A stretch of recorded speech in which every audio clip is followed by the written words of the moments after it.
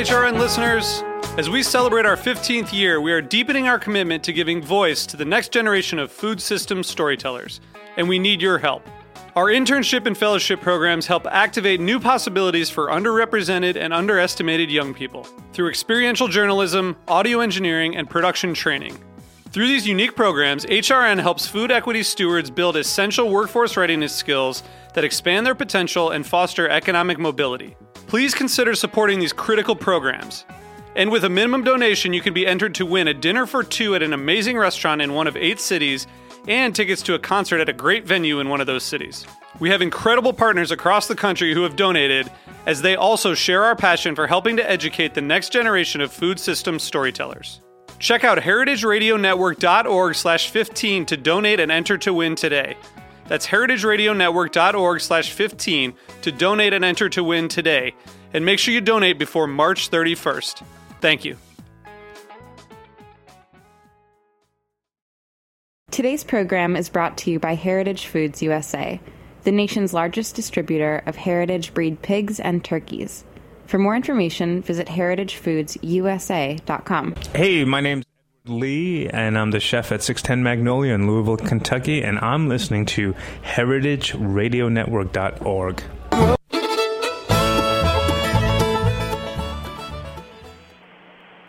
Hello, Greenhorns.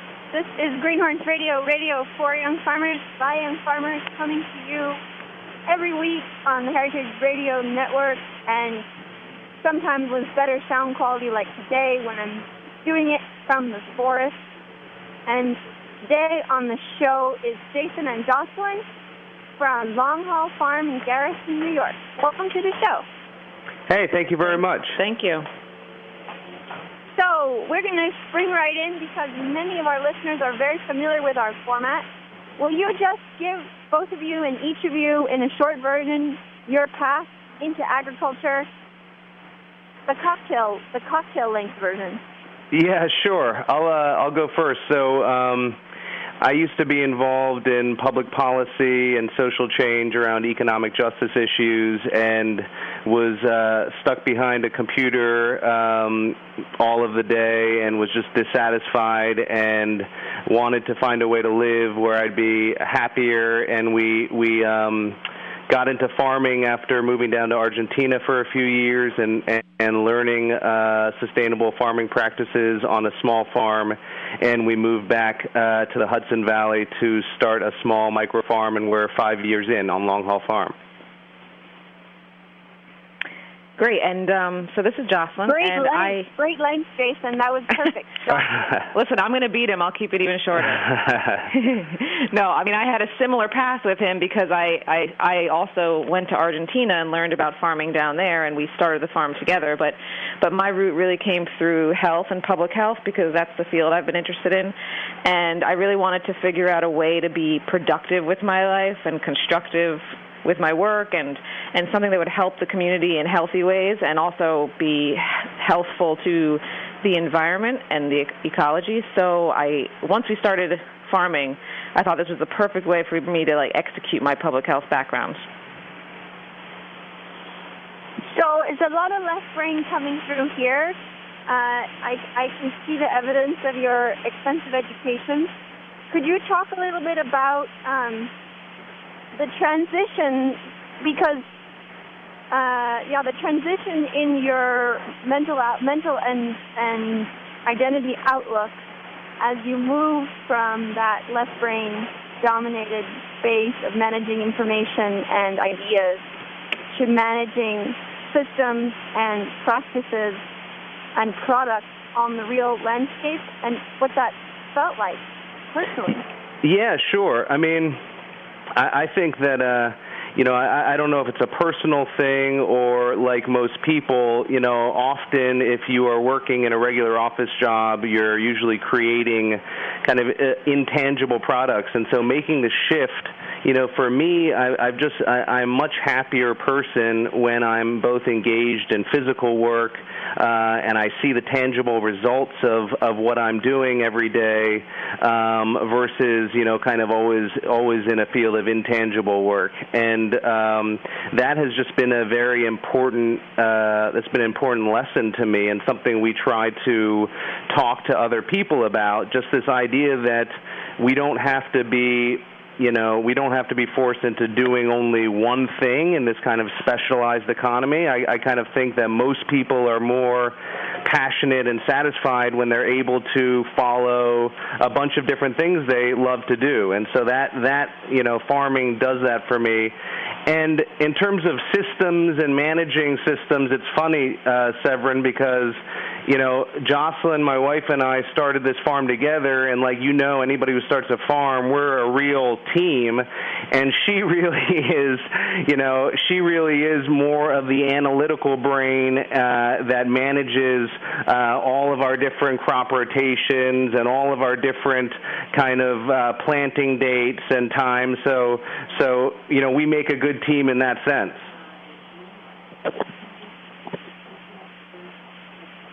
So this figuring out the skill sets and assigning the different roles and kind of sovereignties within a small business is a part of it.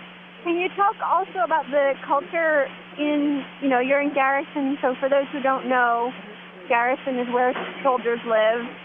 They're close to West Point in a fortified, gentrified valley close to New York City, which is the capital of capital. There's a lot of rich people. There's a lot of recreational land use and legacy of inequality in terms of the farm ownership in Hudson Valley.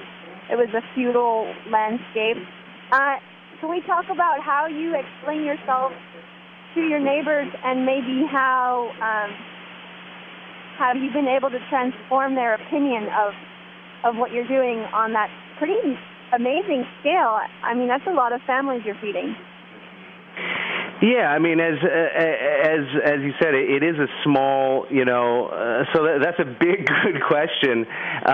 So let me first say it is a small micro farm, and that's a big part of our goal in terms of having 1 acre under cultivation, 2 or 3 acres for livestock.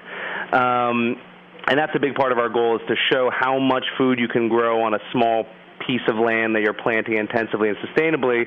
But just in terms of this community, Garrison's an hour north of the city in the Hudson Valley. It's a pretty affluent community. Really, the only reason we are farming back here is because we're farming land that my dad grew up on, and he's now 83, living right across the road from us. And, that was part of our return to farming, was this old model that we've lost a bit in America, which is, multi-generational, being close to your family. We've got 2 kids. My parents help out with that. We help out looking after them. But it's been, there's a lot of support for farming in this community, and we get a lot of support from our neighbors. But it's a rare thing, because land here is expensive. But then also, we're interested, and I'm sure Jocelyn will talk to this a bit, we're interested in food as a social justice, as an opportunity to promote social justice. And sometimes in this community, we run up against kind of an old environmental mentality, which looks at kind of environmentalism as mostly preservation. And so we do sometimes bump up against this idea that, we're pushing the idea that the food movement can be something that can move social justice forward and can help people without money who are low income get access to food. And that sometimes creates a tension in the community we're farming in, but we get a lot of community support as well. Yeah, and if I can just throw in there too that in this community there is a lot of support for something like organic food and healthy food and knowing your farmer and supporting local businesses. And so I think that the farming and food side of things kind of moved in seamlessly here. And there's also, which even though a lot of land is preserved or used for recreational use or for beautification, there also are some initiatives with a couple of the land trusts around here in the counties down south to protect farmland. So there's a lot of, it's burgeoning, but they're starting to try to recognize how important land is to be kept in use as farmland instead of just being conserved for the sake of conservation. So we have to give a little call out to the good efforts in Glenwood world, and especially their efforts around cider culture, adding value to the fruits of the Hudson Valley in the same way as in Normandy and other cider regions of France. You can get from a really pretty big investment in trees a sustained and highly valuable outcome, Definitely. economic outcome. Can you talk a little more about the infrastructure you guys made use of in your startup? And perhaps, since you're so close into potentially aspirant young farmers in the city, in Brooklyn and New York, who are rearing to go and career-driven and motivated and capable, but somehow paying really high rent and getting themselves all burnt out. What kind of arguments and suggestions do you find yourself making to that community that you abut against? Well, in terms of the kind of younger New York City community, an actual really important part is we do a few, we call them workations, but, there are a few big community work days up here and we'll get 70 people, a lot of young people from the city who are interested in this way of life. And I would just say that, one thing about the model that we have, we knew going into it that we would have other income and other work off of the farm, like a majority of farmers, but also because, professionally that's interesting to us. And so it's important to us to have a scale, 1 acre of vegetables and a CSA with 50 families, which is 35 shares. And we're really, we don't own a tractor. We'll borrow a tractor when we need it from friends down the road. But we were really conscious of trying to keep capital costs down, not go into any debt, which is a major kind of, momentum these days in farming, and have a model that when people come out, they can imagine being able to do it. We try to talk to them about there's not only one way to farm. As you know, there's 30 different ways.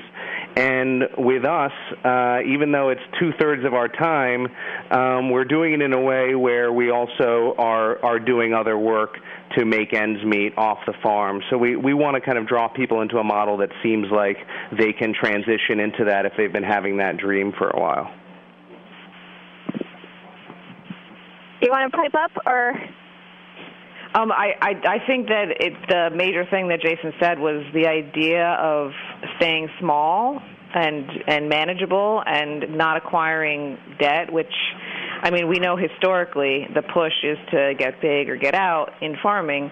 And since there's so much interest among young people these days, and young even just meaning new to farming, if they come into a culture that asks for bigness, then that's what they might venture into. But if they come into a culture of farming that celebrates the smallness and the artisanal use of hands only, or just trying to integrate a farm life with off-farm work, then I think people are more likely to see it as attainable, particularly downstate, down here, where land, which is the biggest commodity, is the hardest to come by. It's almost impossible to get big down here because the land is all spoken for.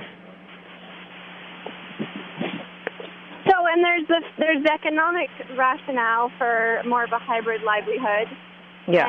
And then there's, I think, very much in my experience as now a hybrid agrarian, aquarian, aquaculture chickie, and activist, is how many of us in this agrarian movement are straddling our minds between the physical world and these idea worlds, and between different kinds of trades and different expertise, and what a hybrid joy it is to be able to go inside when it's rainy and work on a grant or work on a text or a book and then when it's sunny, go outside and harvest, and be able to have work in both places that's meaningful.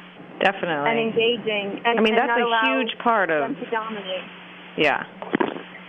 I mean, I think that's what was missing, obviously hundreds of years ago when everyone just farmed and there was not that other outlet. And now, luckily, in this century and in this time in the modern world, we really can have both if you want both, right? You can really diversify your work and, life work to get a little bit of both. And I think, we would all be a lot healthier and happier if we did get to venture into the physical side of things a little more.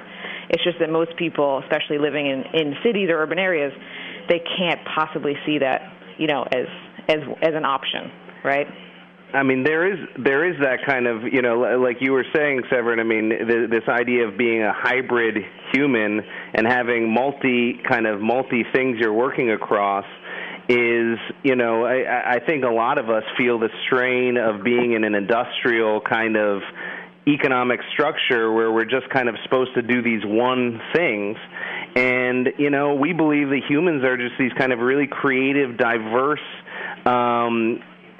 individuals, and being able to find a way to live where you're able to kind of be many things at once is really rewarding. I mean, it can sometimes be tougher to juggle everything, but in other ways also feels more secure, where you have, we have like a lot of little income streams from our teaching and our farm-to-table dinner and our Ecological Citizens Project and our CSA, and so it sometimes feels like if one of them went away for any reason, we would still be able to make it, and we're not as kind of dependent as you are sometimes when you just get one salary in an economy where sometimes that job can just disappear.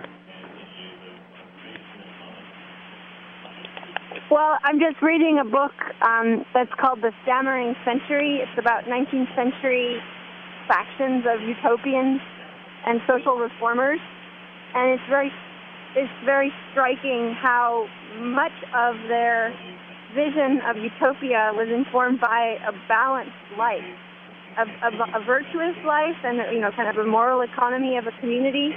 But that there was, in so many of them, what was constant was having time in the field and time in the factory, or time in the time with civilizing activities and time with the wild. And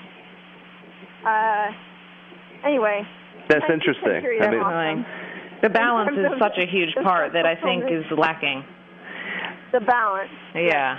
I mean, we sometimes think, we're working on something called the Ecological Citizens Project, which is about sustainability, but we've been talking a lot about the idea that if we're heading into a new world where, there's more unemployment and structural unemployment, that we could be heading into a world where we have to share work more. And maybe, the idea of offering people a vision where, they can find more balance in their life by having more time to pursue things that may not necessarily be paid, but anyway, we talk a lot about whether or not that idea of that samurai balanced life you're talking about is part of the answer in the future to kind of moving towards a more sustainable society. Right.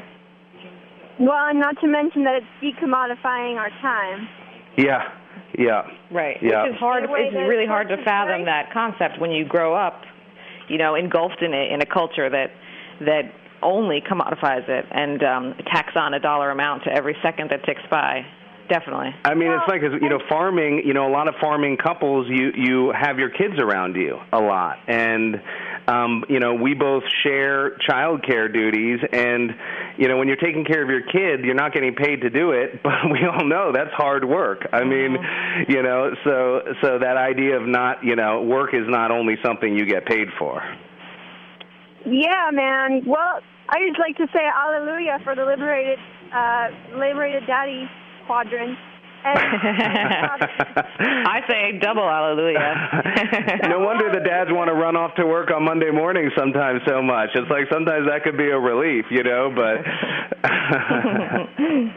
So we all have that example in our own childhoods with all the diapers that we never paid our parents to change. Right. Well, our time is running short. I want to give you a little free space. If you wanted to trumpet about any of your projects or upcoming workshops or heroes in your life, favorite books, things we forgot, this is your moment. All right. Well, awesome. Severin, thank you so much. And we obviously know of the work that Greenhorns is doing and think it is fantastic and major part of this. We're working on something right now that's really engaging a lot of our time called the Ecological Citizens Project, which I mentioned, and it's you can find out a little bit of information on ecologicalcitizens.org. But trying to make it short, what it's about is we just see there's so much interest from people in farming, particularly young people in college and high school. And when we often sit down, Jocelyn and I, and we're like, what is the food movement? Why are so many people into it? Why is it driving economic development? What is it? And we think that the food movement is this beginning of a rising ecological consciousness. People beginning to ask themselves, where did my food come from? Who grew it? How are they growing it? How does that affect the world and the environment? And, it's this hopeful moment when people start kind of looking behind the curtains of our modern economy and seeing how things are made. And so this Ecological Citizens Project is about taking that sort of ecological consciousness and putting it to other aspects of our modern economy and life. And we just think that we can use this food movement as a way to push people to keep questioning how the things that they consume, the structures of their life, what lies behind those things. And we think, it's this really transformative, optimistic thing that's going on that we're a part of, that Greenhorns is a part of, and so we want to see it push beyond food towards making our modern way of life and our society more sustainable. So we're going to be doing retreats in the fall. We're working with community organizations across different issue areas to kind of look for a common consensus agenda on how to move forward. But we hope people can go to ecologicalcitizens.org and get involved. And we hope at some point we can get involved with the Greenhorns with this project too. Yeah, and I'm not even going to add anything because I think you did a good job. Double hurrah for the liberated daddy, and at the very least we have a mailing list. I really enjoy this conversation with you so much, and I thank you for putting your hearts and minds into such great alignment, and then also the bodies. Yeah, thanks very much, Severin. Awesome, thank you, Severin. Goodbye, and dear Brooklyn people, those guys are so close. Get on up there. All right, look forward to meeting. Yeah, I look forward to meeting. If you're not in Brooklyn, well, go walk to the ocean. Come to meet us on the wharf, on the pier, at the waterfront, at the boat, and let us celebrate with you a performance piece that we're doing of value chain logistics via sailboat. Yes, indeed, we are sailing from Maine to Boston, carrying a cargo of organic products, all non-perishable, traditional products that are adding wealth to our larger food shed, and, of course, living in little bundles have to get sold. So spread the word with your sailor gossip. Come and watch the beautiful fanfare that we'll make as we process through the streets of Boston on our fleet of cherry red cargo bicycles, bringing the food from Maine that's come by boat on a bicycle to a public market, wrapped in cloth and wrapped and boxed up in traditional wooden boxes. It's it's a performance, it's art, it's a pageant, it's fanciful, but its purpose is to get us all thinking longer and deeper about the chain of values that connects us to our land. So, awesome. We'll definitely look out for the vote and the boat, and it's just another sign that that's why we love farming. Farming is fun. Fun. Okay, bye, everyone. Thanks. Bye. Thanks for listening to this program on heritageradionetwork.org. You can find all of our archived programs on our website or as podcasts in the iTunes Store by searching Heritage Radio Network. You can like us on Facebook and follow us on Twitter at heritage_radio. You can email us with questions anytime at info@heritageradionetwork.org. Heritage Radio Network is a 501c3 nonprofit. To donate and become a member, visit our website today. Thanks for listening.